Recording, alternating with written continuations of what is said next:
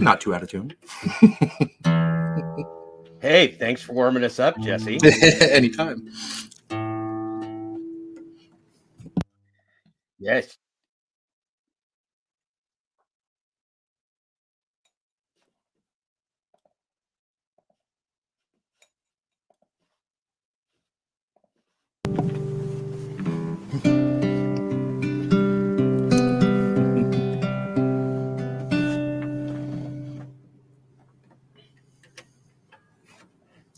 Fingers crossed on the dulcet tones tonight. We finally got my voice back after all the wildfire smoke that's been hanging around. So, well, it's wonderful to have you here, and we're going to go ahead and kick off the show since we've got some people with us live here. Hello, friends. I know Jesse packs an audience always, so it's great to have everybody here. Welcome to episode 19 of the full Dashclosure audiobook and podcast. My name is Jeff Thomas Black. I write stuff, and I also do this podcast, and I'm a huge music fan. I'm also a huge fan of words, and there's a guy who throws words and music together in a way that is pretty unique for any time, and certainly for these days. I'd say he's kind of a new breed of protest music that I truly appreciate. And funny enough, I'm going to tell you how I met Jesse, because the first song that he plays for us is going to be the song that I first heard of his. So he has a song called Powerless, which he's going to play. That's off of an album called The Grift. And we just had the 1-year anniversary of Jesse releasing The Grift. It's a great album. Congratulations, Jesse. Thank you. And when I listened to this song virtually knocked me out of my chair. It said, they'll kindly pay you by the hour for a minute or so. They'll gladly pay you by the hour for a minute or so. And I thought, wow, if that's not a musical phrase that describes the entirety the world's gig economy, I don't know what it is, because the gig economy fractionalizes human beings and pays them by the minute, and then considers them free excess slavery on the side when they're not being used by the minute. So I thought Jesse's song was really profound, and Jesse went on another show and played it, and he actually said, hey, this guy wrote me today and he liked my quote. It just made my day. And so Jesse and I have been fast friends for the last year as he continued to pump out music. And and I continued to pump out whatever I pump out. So welcome, Jesse. And I'm going to give you a chance to introduce yourself, and then I'll let you go into Powerless and, All right. and sing us a little song here. Find my pick here. Okay, so who is Jesse Jett? Obviously, you're a musician, recording artist, and some labels call you a spoken word artist. Labels don't really matter to me. What's really interesting, someone showed me the other day that if you search me on Google, it classifies me as comedy, spoken word, other. I'm like, you know what? I'll take comedy. I don't see a lot of comedy. I'm a big gallows humor guy. So yeah, you're dark comedy. Not that I don't try to have some dark comedy, but it's nice that they picked up on that. You know, I'm in my Tom Lehrer arc. So I've been a musician my whole life. Yeah. I started playing out in bars and clubs, doing originals and covers at about 14. It wasn't until 2020 that I really did anything with the political writings that I had, other than just kind of bust them out at gigs that were slow. You know, I had written plenty politically, but not like exclusively. Really, 2020 quarantine and getting laid off of my job. I knew I had a job to come back to. I didn't know how long it was going to be, and I was lucky enough to be able to get on unemployment. So I was like, well, what better time than now to write about everything that's going on and start home recording, you know, out of necessity. I still do everything on GarageBand. Those first few albums was a little Shure mic that can plug into an iPhone and my iPhone in my car. And that's what I did. Everything up until the Grift. Grift was the first thing that I recorded right here on an iPad and a slightly better mic. But I wouldn't trade that setup for the world. I can take that and record a sample anywhere of anything, any ambient sounds I want to use, you know, shouts at protests and stuff like that. It's just really nice to be able to get. But yeah, once I found Twitter and started sharing the couple things I had written with kind of politically like-minded people and people that were just as fed up as I was really overwhelmed to see what a positive response there was and how many other people were right there with me, you know? So it was the most satisfying experience I've had as a musician or artist my whole life. Really, these last couple of years, the recognition that I've gotten from, you know, little music groups and, you know, a couple nods on some like top 10 lists from publications that focus on political music, that means the world. It really does. It's been very surreal to get that kind of feedback. And from people like you know, that reach out, that know what we're up against and can connect with my lyrics. It's the most incredible, fulfilling, humbling thing I could have ever experienced. So it's still surreal to be doing this, but it's an absolute joy. Subject matter aside, I think Google knows me that I try to find the comedy in everything.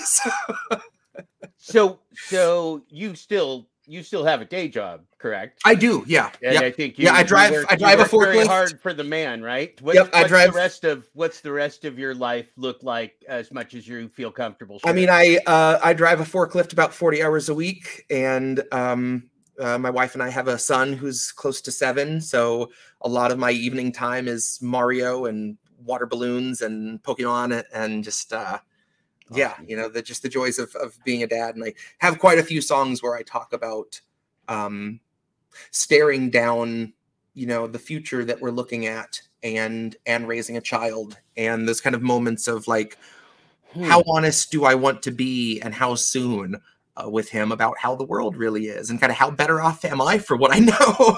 If I had it all to do over again, if I could flip that switch off, would I, you know? As my friend Misty likes to say, once you know, you can't unknow, you know, that's very true. I think everyone, you hit that point where all of a sudden it's like, boy, wish I could forget some of that stuff, but it's just not going anywhere, you know? That's right. So when you're sharing your music with your son, and obviously that changes your life, just to look at the fact that even beyond you, there's going to be somebody else that you care about in this world, probably much more than yourself. And for me, I have adult children, but that's still a very great concern because they're younger adult children, and I'd love them to live their long natural lifespan. It's a very scary time right now with the type of music that you write.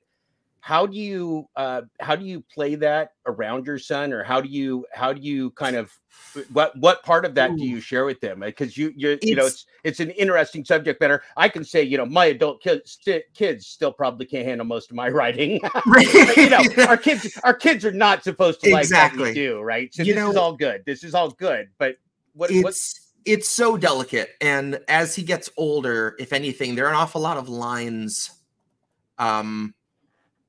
where I think he'll be able to tell, if he ever chooses to go back and listen, where I'm kind of talking to him. That it kind of could be to anyone for the listener, but some of those moments of like, this is how it is, I tend to preface with saying honey.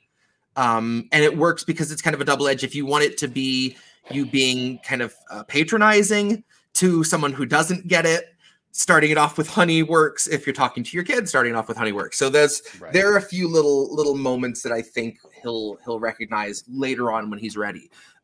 As is, there are some times that he'll hear me singing something or working on something, and he'll show some interest. And I've explained a few basic concepts to him, more than like, here's my song. Like, I'm writing a song right now that's about medical costs and how ludicrous they are. And for a kid that's 6, it's so basic. It was one day he said, well, it doesn't make sense that they would make things so expensive that are the things you need just to live. See, you get it. There you go. There are very basic things like that. Those kind of human necessity things that make so much sense to a kid. And there are times too that he's been like, Dad, what's the government, or what's whatever? And I'll look at my wife. I'll be like, honey, do you want to take this one? maybe when he's a little older, we'll do round 2 with me. But maybe you kick him off, But it's a case by case basis for sure, song by song. It's also hard because the songs that are the most about him, like on the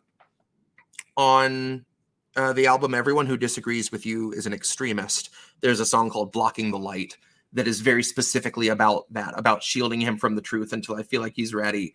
And I get so emotional. I can't record those songs without breaking down, And I was like, I'm not going to do it until that's dead. I'm going to record it if I can get through it. And you can hear me kind of choke and catch my breath and keep going. For him, when he hears that, what he hears more than the words is the emotion. And you can tell it kind of stresses him out to hear me that worked up. So until he's a little older and can really get the context, I feel like it's just a little bit too much too soon. It obviously is too much. It's kind of too much for all of us. It's too much for me. Yeah, it is. It very much is. But that's the world that we live in, and we're not very far removed from being having our grade school kids hide under their desks for the nuclear bomb that is coming. So we've long been terrified by the potential for the end of the world as we know it, and we're probably closer today than we've ever been in the history of humanity, and it's shameful and terrifying. How about you play us a great song called Powerless? Let's do it. This song, I'm so happy that it got the life that it's gotten to have, because I don't have a lot of really hopeful, positive ending note kind of songs, but this is one of those, because I do think at some point that feeling of powerlessness leads to the anger or drive you need to finally get up and get pissed and get heard, and it's a really visceral song too, right? I mean, it starts off with the anger that we have for feeling powerless, and then it sums up with the question of whether we are powerless or not. So Jesse Jett from the album called The Grift, this is Powerless. All right.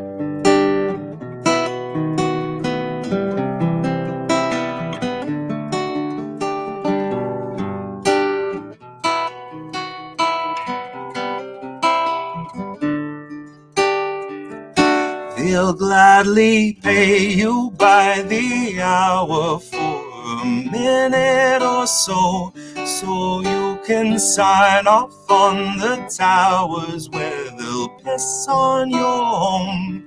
And if you feel like you're just powerless to answer them no, it's 'cause you are.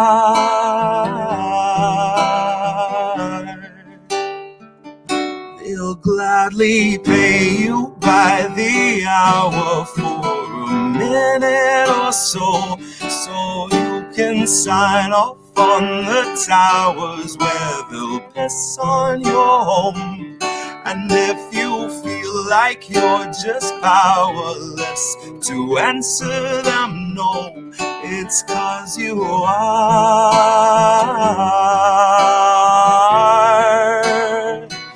It's 'cause you are.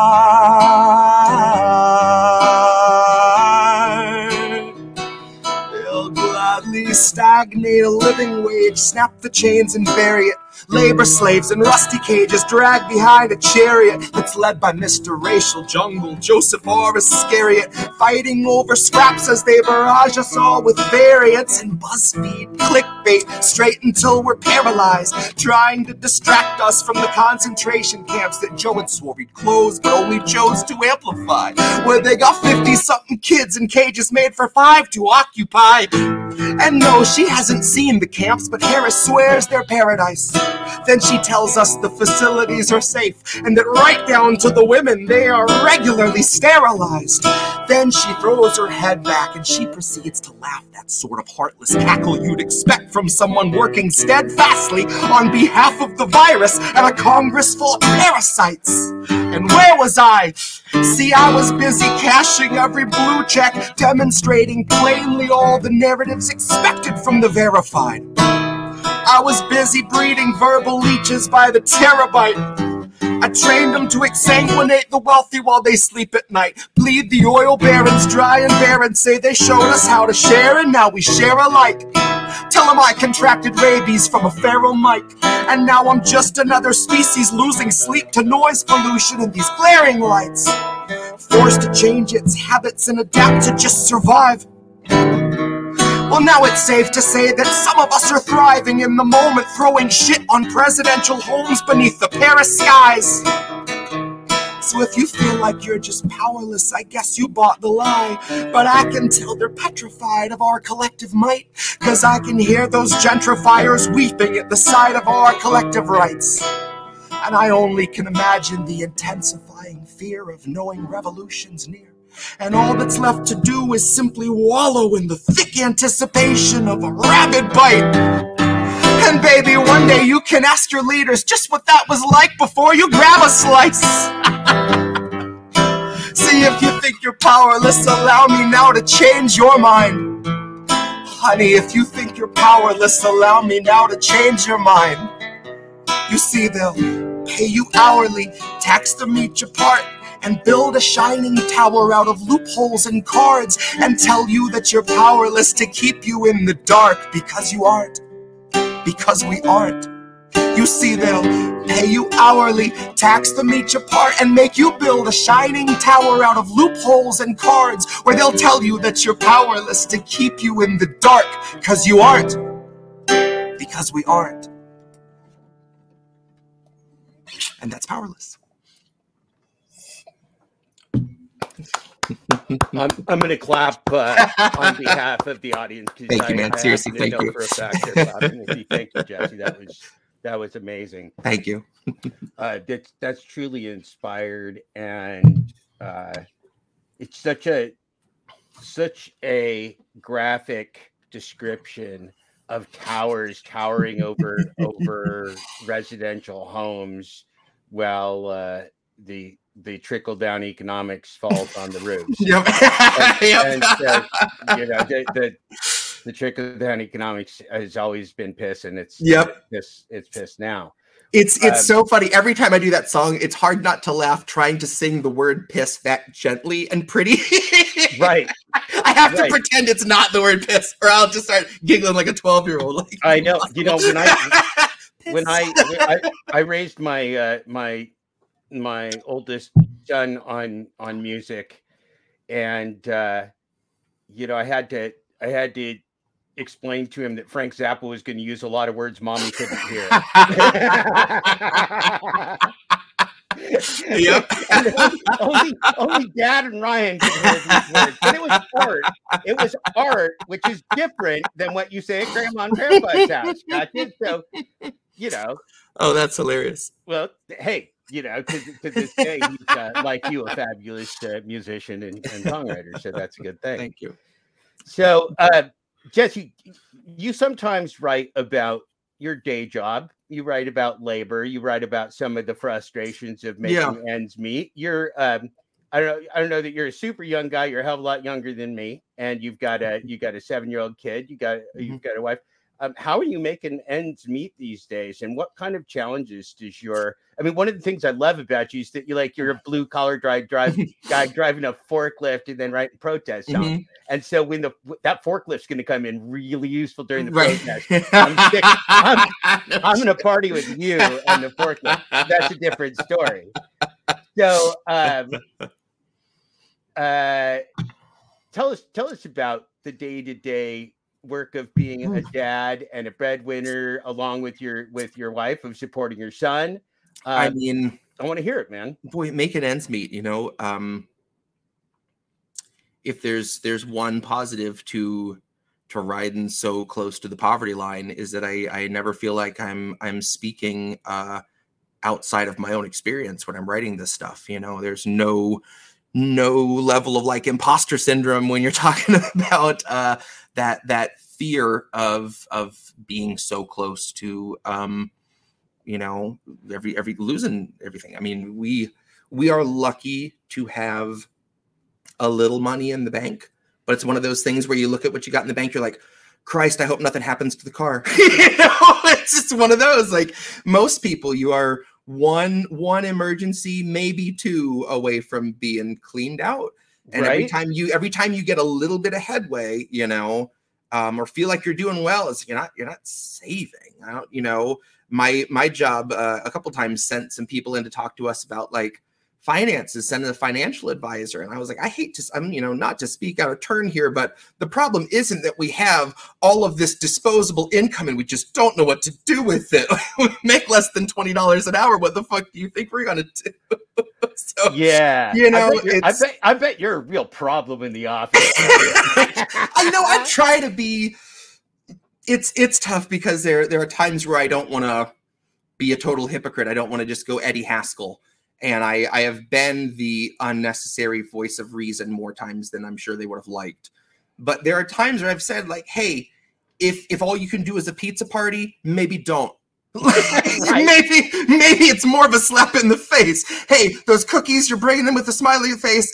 It's giving the opposite message here, like things like that. Unfortunately, you know, Dilbert creator Scott Adams turned out to be a dipshit fascist. But besides that, you know, besides that fact, Dilbert had a little part to play in our culture. And for sure.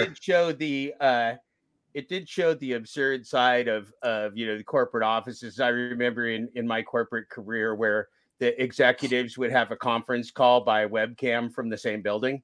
That was always heartwarming. Yep. To me. That happens. I'll go in to get coffee.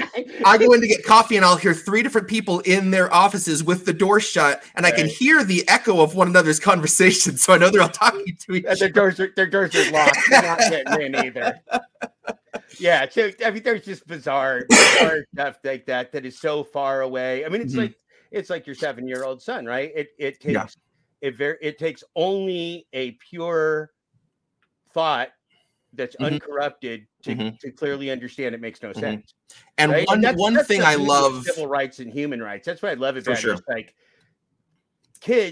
people are born with this basic knowledge of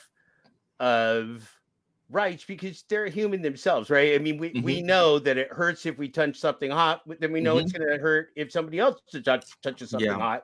We know that we bleed if we touch something sharp. We know if we put something sharp, somebody else is going to hurt somebody else. So, exactly. I mean, there is an intuitive feedback system built into our into our bodies and our cultures. Yeah. But I think that one of the tragic parts about technology today and artificial intelligence that steals our consciousness in particular is that we lose those senses. We lose that ability to understand the very most basic elements of being and existing and living in the present moment, because the rest of it's just an illusion at best. Yep. And it's so true. I mean, my son is, he's in kindergarten, and obviously they're not covering any of these kind of issues yet. And I'm going to beat them to it.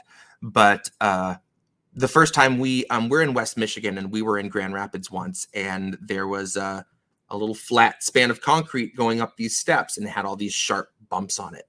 And he was like, "What are those spikes?" I was like, "That's anti-homeless architecture, honey." And I'm like explaining to him, why we have that. And it's so hard to wrap your brain around. Like, if these people are already, they don't have a home, why would you do something to try to make life worse for them? Like, that's the most absurd alien concept to wrap your brain around, That's so tired and hungry. People can't sleep at night. Exactly.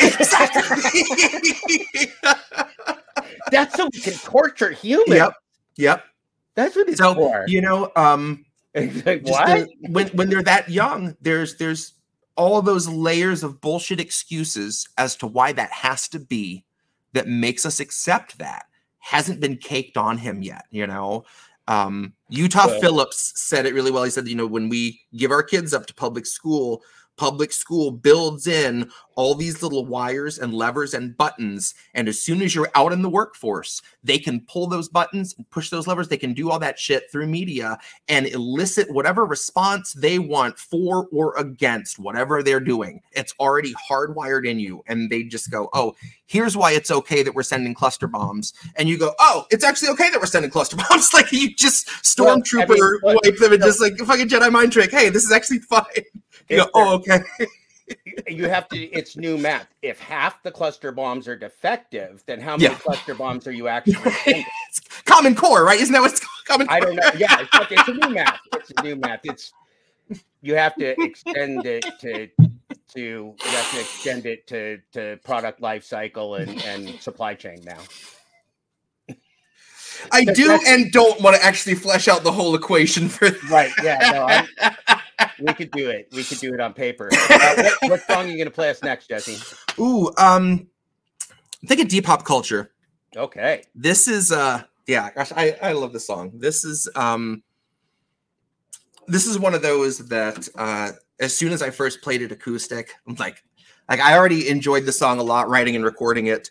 I did a few little vocal things musically in the song to kind of give it some little extra background vocals that I usually don't do and stuff. And I feel like the song is really a lot better off for it. So, there's a good album title for you. Common Core War Crimes. With Professor Kissinger. Still with us. God damn, how is that? Old friends. Old friends, like the Simon Garfunkel song. Right. Take it away. Okay, Jesse. so this is off of the album Everyone Who Disagrees With You Is an Extremist. This is called Deep Hop Culture.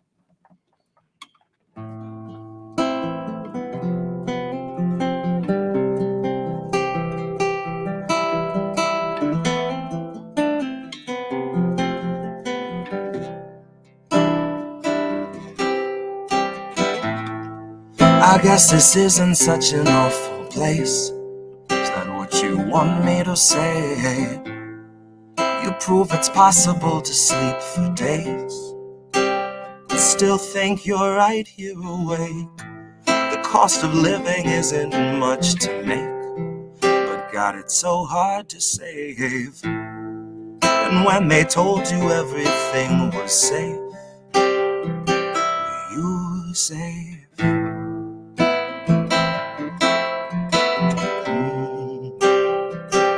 You safe.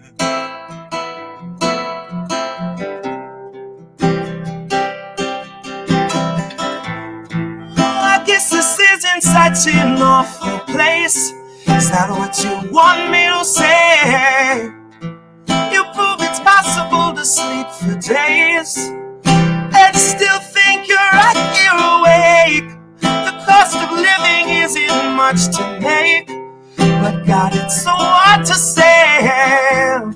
And when they told you everything was safe, you were safe. Oh, you were safe.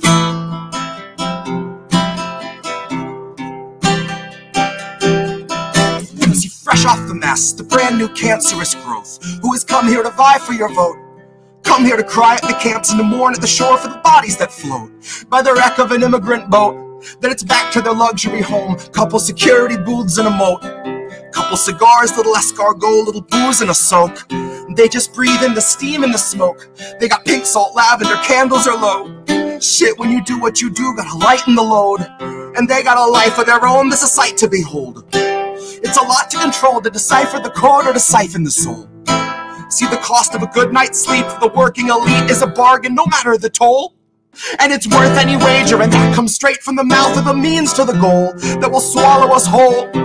It's ripe for the picking if you don't mind mold, and you know I don't. Maybe we're pleasantly prone, maybe we're taking a licking, compliantly ticking and ticking and ticking, but never explode.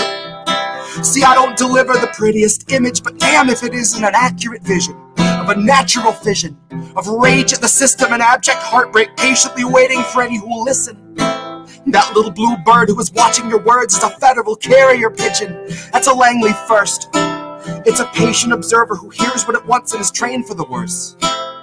Oh, you got nothing to hide?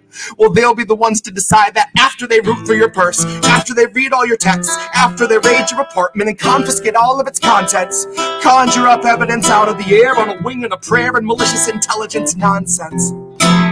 Where any presumption of innocence long since gone, right along with your comforts and constants. See, historically first we will come for the communists. So why in the fuck would I say I'm a communist?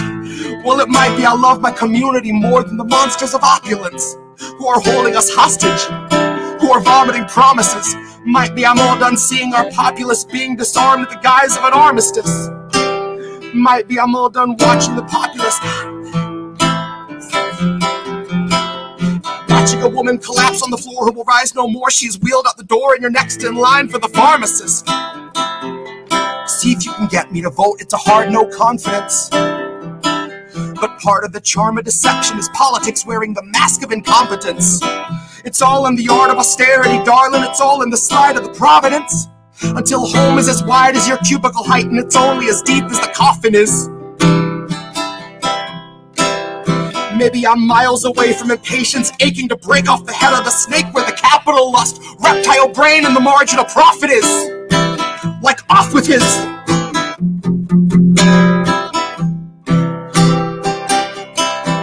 Like off with his. Guess this isn't such an awful place. That what you want me to say. You prove it's possible to sleep for days and to still think you're right here awake. The cost of living isn't much to make. God, it's so hard to save when they told you everything was safe. You were safe.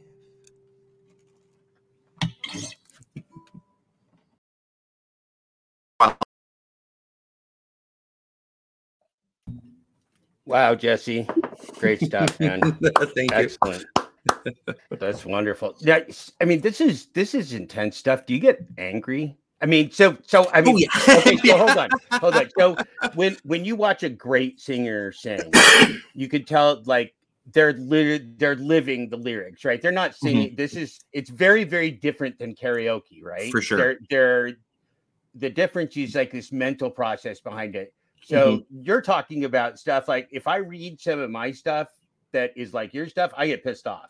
Absolutely. Oh yeah. So what kind of emotions are you going through when you do this stuff? I mean, it must be cathartic, I guess. It's for sure. You know, and it's funny you said that. When I first started doing this, and I wasn't doing a lot of shows. I had done a couple of interviews here and there. Got to come on and perform one piece. You know, it was super cathartic to get to go and record it. The recording process, you know, getting that out was always super satisfying. The first time I sat down and did like a whole stream playing 10 songs, 11 songs, reading a whole record. It's beyond heavy. It's like I mean, again, the lyrics haven't lost their potency for me. If anything, unfortunately, it's usually a little bit more accurate after about a year. I'm like, shit, that's still going on. That's even worse, you know? So the connection is still just as strong, if not stronger. Doing an hour of this music feels like you were just in some sort of like therapy counseling. Like it is heavy. It feels like you've been ranting and, you know, going through some really heavy emotions for a while. Like, but you're not an angry guy. Like, you're one of the more friendly, affable, like easygoing guy. I bet you're a wonderful, fun dad and husband. I mean, so you're not an angry guy. How do you keep your positive side and maybe I'm going to answer and your sense of humor with facing all this darkness? I think because I have this. If I didn't have somewhere I could put this down, and so many people that listened to it and connected with me on that, then I would feel like I was you know, in my own weird little bubble, and no one got what I saw. Yeah. So Cynic girl made a comment that I'm thinking as well. I mean, she said it's prophetic, and you seem to have a song or a piece for every issue. It certainly reminds me of how I see my writing as well. That I'm just consumed by it.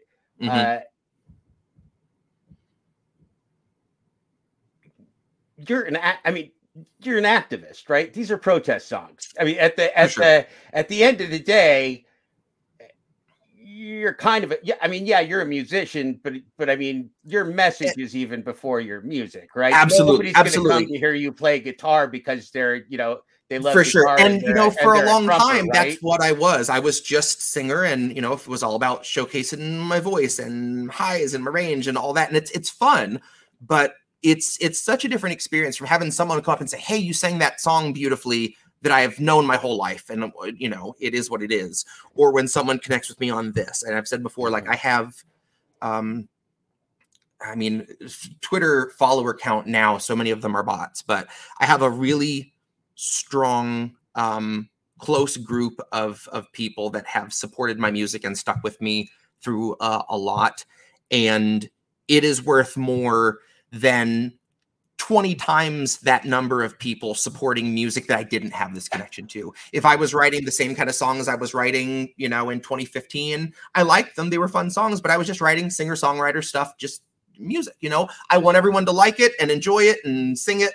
And now it's way more fun to try to take something like Powerless, for instance, where I really wanted to have a song that the melody was a considerable thought. I wanted something that would get stuck in people's heads, but the chorus only really happens in the beginning. So if you want it again, motherfucker, you got to start the song over, you know? I've really tried a little more recently on the last couple albums to think a bit more about trying to make it a little more approachable in spite of the lyrical content. You're not going to get someone who has no interest in what you're talking about to come hang out and listen. But people that might be on the fence, if you can catch them with a little melody or a little beat that they're intrigued by, I like the idea of trying to use a little bit of pop sensibilities to lure people and bait them a bit more. But it is a very conscious decision of, do you want to make music that will get streams, or do you want to make music that people will bring up the lyrics and sit and read the lyrics and like see a line and be like, I want that on a fucking sign as I'm standing outside a bank that's on fire. Like that's my kind of people. What have your live shows been like, and where have you been able to do live shows? And so far, every place I've gotten to play this music live has been at a protest, or I did one of the CPI event in Chicago, and I actually got to perform the piece I wrote about Tara Reid, like with her in the audience, and I only cried once, so that was a win in my book. Right. But it's been interesting. There's a really popular open mic in town, and a couple years ago I popped in and I was like, I'm gonna go spring a few of these songs on people that don't know what they're in for. And I was really blown away by what a positive response I got from people, even people. There were a couple guys that I saw giving me the look, and I'm like, oh, that guy's gonna want to have words afterwards. They came up and shook my hand. I'm like, that's the shit I scream at my TV, you know? Like, people are a little more fed up than I gave them credit for. And I said in the beginning when I came up to the stage, I said, my name is Jesse Jett. I am not here to represent any political party or any politician. I want you to know that you deserve much, much better, and there's no reason you shouldn't have it. And then I played my stuff, you know?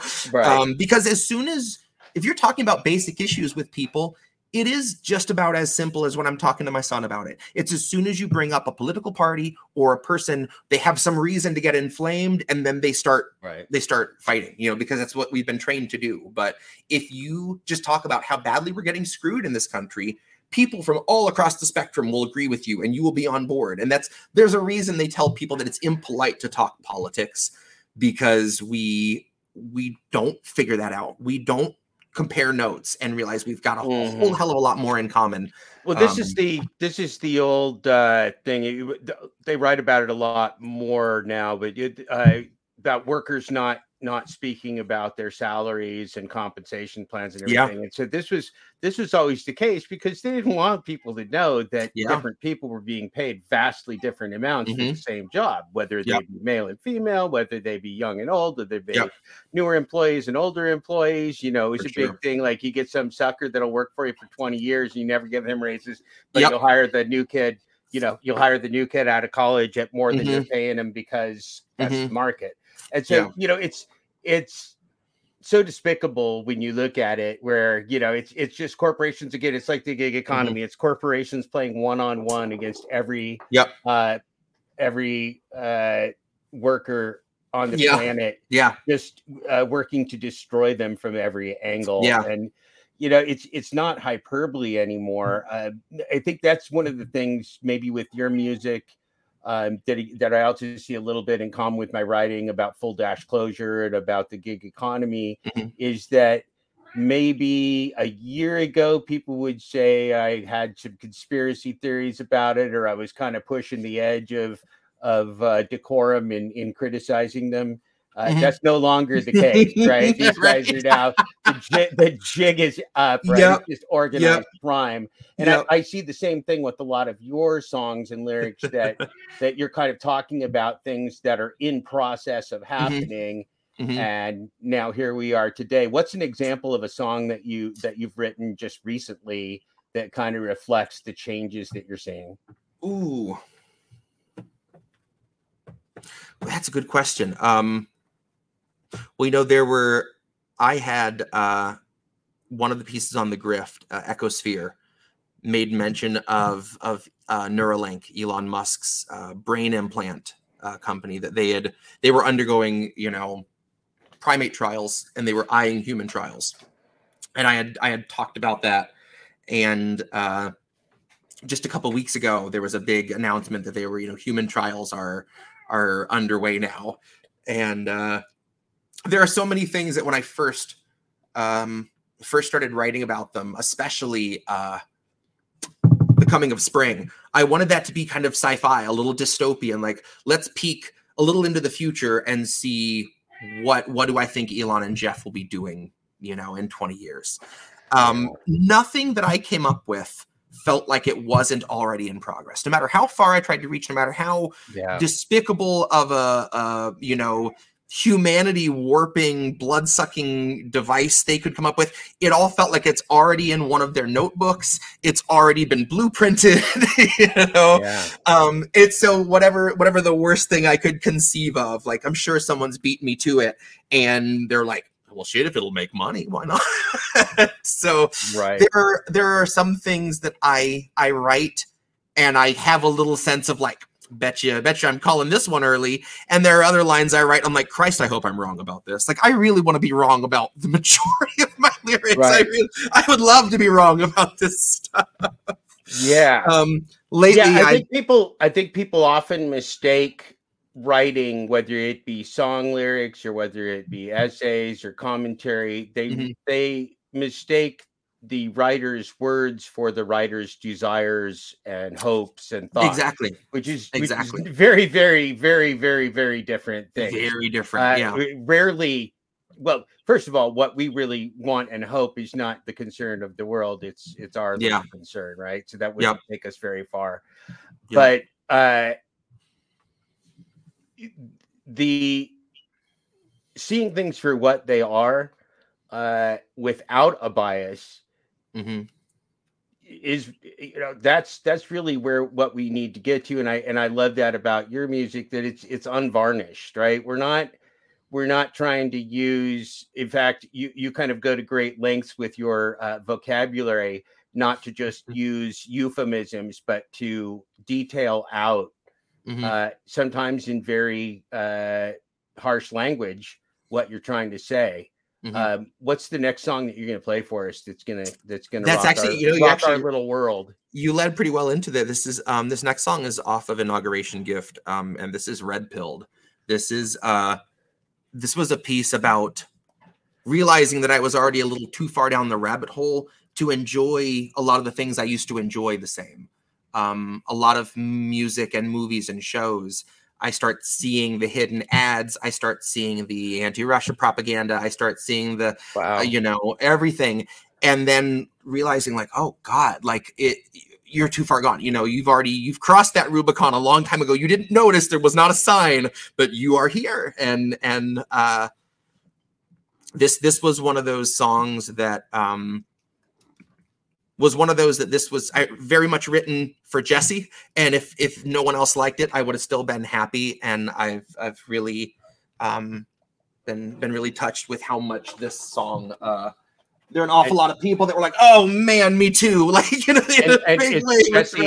Jesse is your little boy's name? No, my little boy's name is Fox.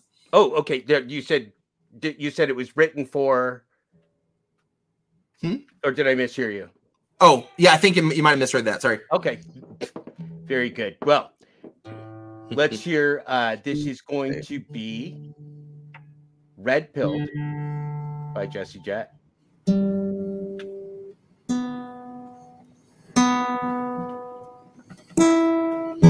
right.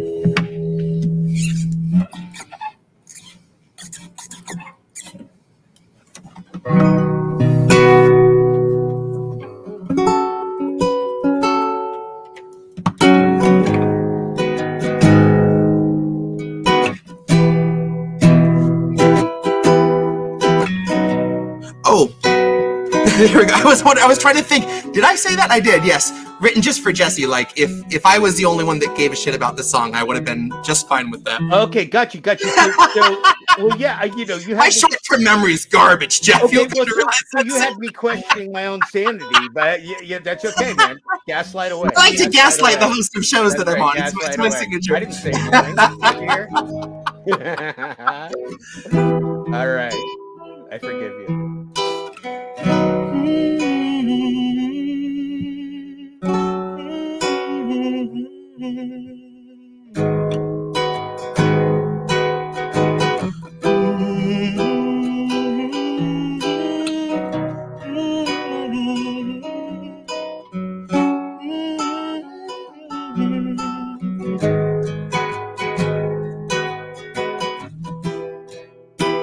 I think I liked it better being blind, when I couldn't read between the lines, couldn't see the cracks in the structure that lay bare before me the whole time.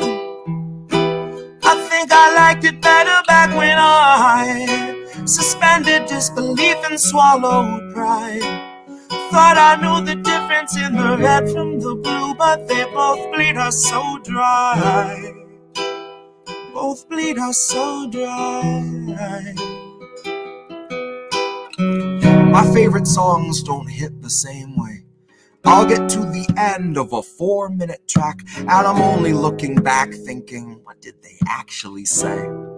So then I try to sit down with my wife and watch TV, but I just see propaganda elevating the police in the simplest of sitcom banter. Those tiny little altars full of offerings to corporate masters in every well-planned wide pan shot of the name brand stocking up the pantry. Pull back, one long tracking shot out to the garage to the logo on the Camry. To a nice tight shot of the Camry, close-up view of the Camry, slow pan up on the Camry, long slow zoom to the unmoving human who's up in the front with a tube pumping fumes to him straight from the back of the Camry. Ashamed he just could not provide for himself, let alone for his family. See, it's a blue pill mindset that spent 2020 making dance beats.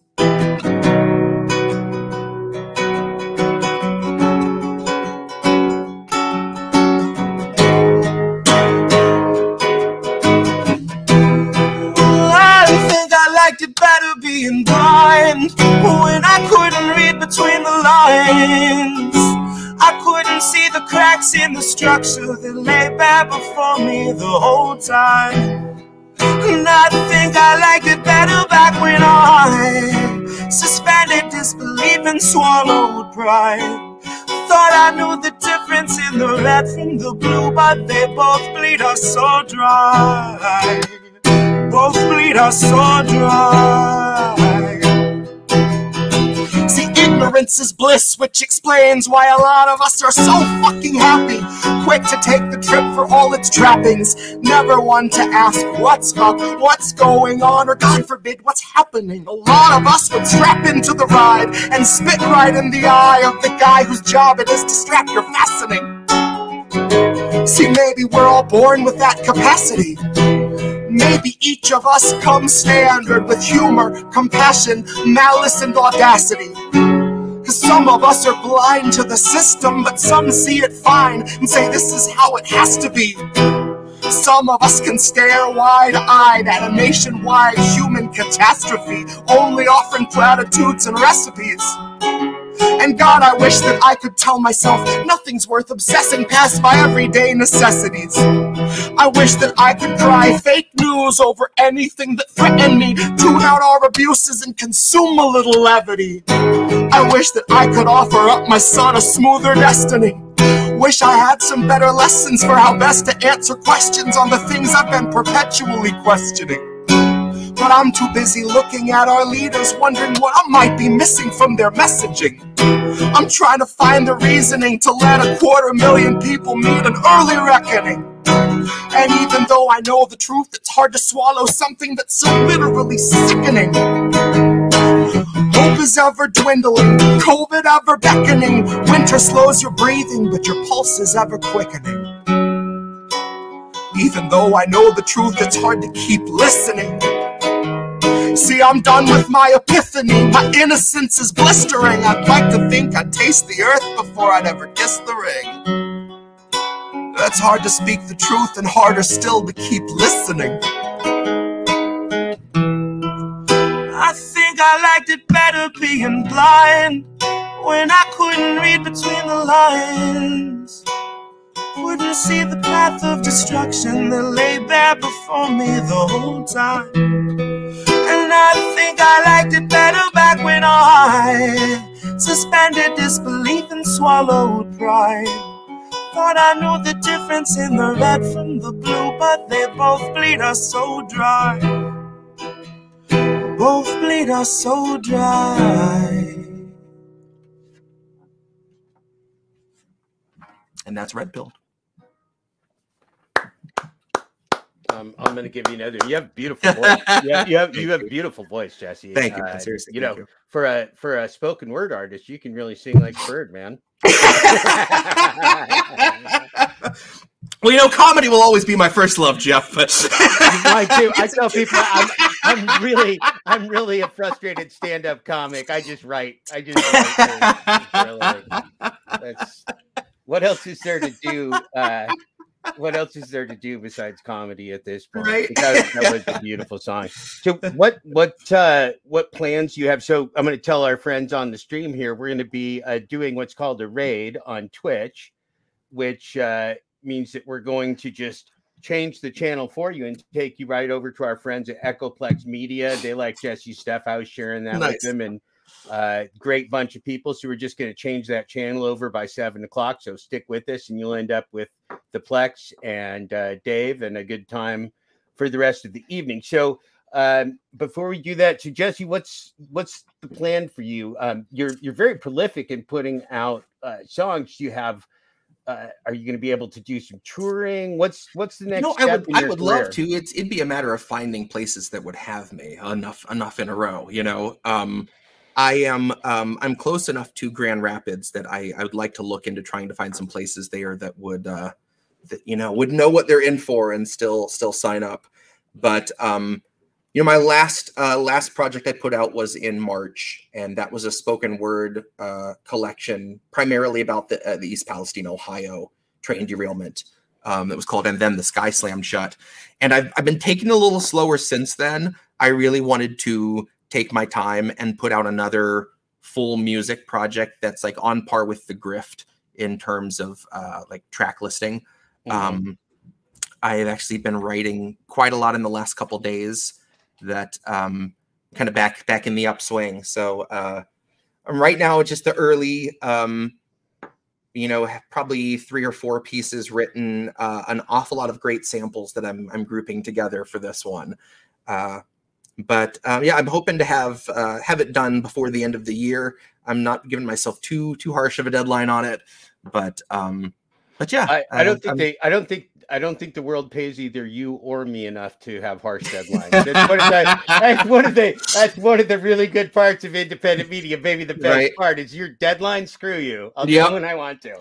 And that's Cynic and Indy that does my show with me at Indie News Network. He mentioned, he was like, I made a playlist on Spotify of your stuff, and it's 8 hours long, so you can take your time. You've got stuff out. Like, it's not like you haven't been writing shit. So that's right. Well, that's excellent. Are you able to? I think your main home is Bandcamp. Is that right? Yeah, that's where all my stuff is available for free download. Obviously, you can name it. And that's linked in the YouTube show notes. That's Bandcamp's linked in there. And then it's on Spotify, Amazon Music, YouTube, pretty much anywhere. So, but if people actually want you to make money, Bandcamp's the best one, right? If people would like artists to earn money. And Bandcamp is the only place that has my my Nuclear Fallout 1950s doo-wop project. Which is a fun little 15-minute jaunt. Wow! I highly recommend. How very Frank Zappa of you, right? I highly recommend drinking some bourbon in your car and being your own barbershop quartet. It's super fun. Check it out.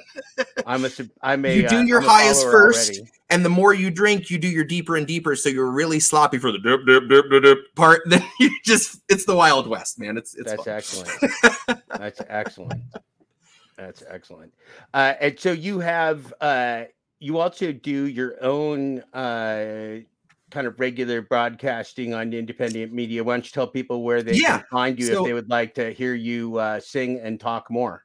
I'm lucky enough to do a show with the Indie News Network, INN. Indy and I do a show usually every other Tuesday. We had some sickness and then a holiday kind of get in the way, but we will be doing this Tuesday night.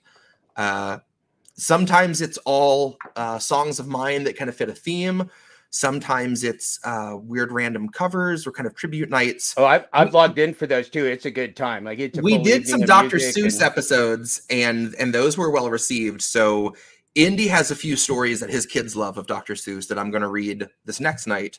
But it was only about a half a show's worth. And I was like, well, what can I pair with that? I was like, you know what? I have a Metallica cover I wanted to pull out. I'll learn 2 more Metallica songs, and we'll split it 30-30. So Seuss-Talica is this Tuesday night. three Dr. Seuss stories, 3 Metallica songs. It's going to be blessed. There's there's a McDonald's metal act too. I can't remember what that's called. Is there? Oh, I need to find that. Then there's what is there? Is it food metal? There's food metal. Okay. Yeah. If you look up food metal, you're going to learn something. This is me taking a note that says food metal. Food metal. Food metal. My friends at Echoplex Media turned me on to food metal. Okay. Oh man, I'm there. I'm already watching it. And also Karen metal. Like I've seen some of the Karen metal. I've seen those. Those are fantastic. Those are pretty good. Those are pretty good. So Jesse, I know because I have watched you. Let's see, I've seen you on the Indie Media Network, right? Mm-hmm. Indie News Network. Yep. Indie News Network. I've seen you on Rockfin. I've seen you on YouTube, and I've seen you on. We're on Rumble, Twitch. Yeah, I've seen you on Twitch. So you're on all those things. People can find you, and you're on Twitter, right? Indie News. That's right. Network. Yep, it's Get Indie News. And you can just follow Jesse Jett at Jesse JESSE _Jett JETT, and he'll turn you on to all those things. He'll send you actually personal responses to every comment you make on his music. So my DMs are open. He'll become your pen pal. Well, Jesse, thank you. So man, thank you. Seriously, I know I've been bugging you to do this for a year, or wanting you to do this for a year, because I knew people would enjoy this. Would you play us something out? We've got 12 minutes to Echoplex. Absolutely. Would you do us one more song, and then I'm going to go ahead at the end of your song, and we're going to go ahead and rate our friends at Echoplex. Okay, nice. Right. So I'm going to say for everybody, this has been episode 19 of the Full Dashclosure audiobook and podcast with our wonderful guest, Jesse Jett. And Jesse's going to play us out tonight with one more song. What is it, Jesse? Let's see. He's only getting paid for 3 songs, so he hasn't thought of the 4th one yet. You know what? Let's do I'm gonna do this is the first track off of my Nuclear Doo-Wop 50s album. Oh wow. Nuclear Doo-Wop. This is the album's called The Geiger Age. This song is called A Stroll Through the Ruins. Right on. Thanks, Jesse. Thanks, everybody.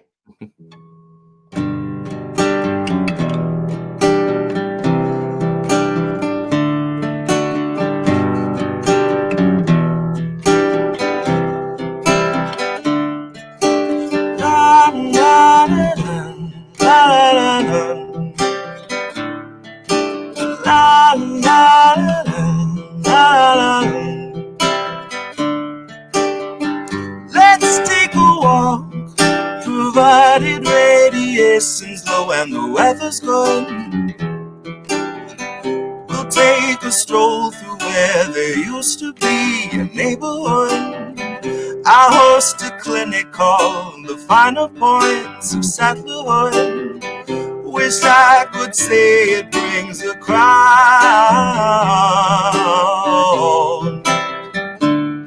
Oh, baby doll, doomsday went about as well as you said it would. And God, I tried to love the bomb and I never could.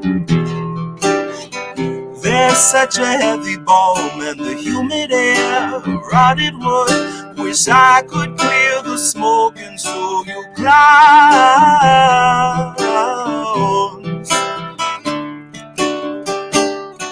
The meek will get the earth, though the earth will be long dead. The meek will gladly take what we can get. And when we meet the earth, if there's no earth to be found, well, we'll just join the poison in the ground. No, no, the poison in the ground. The poison in the ground. The poison in the ground. The poison in the ground. No. Thank you, Jesse. There you have it. Thank you much.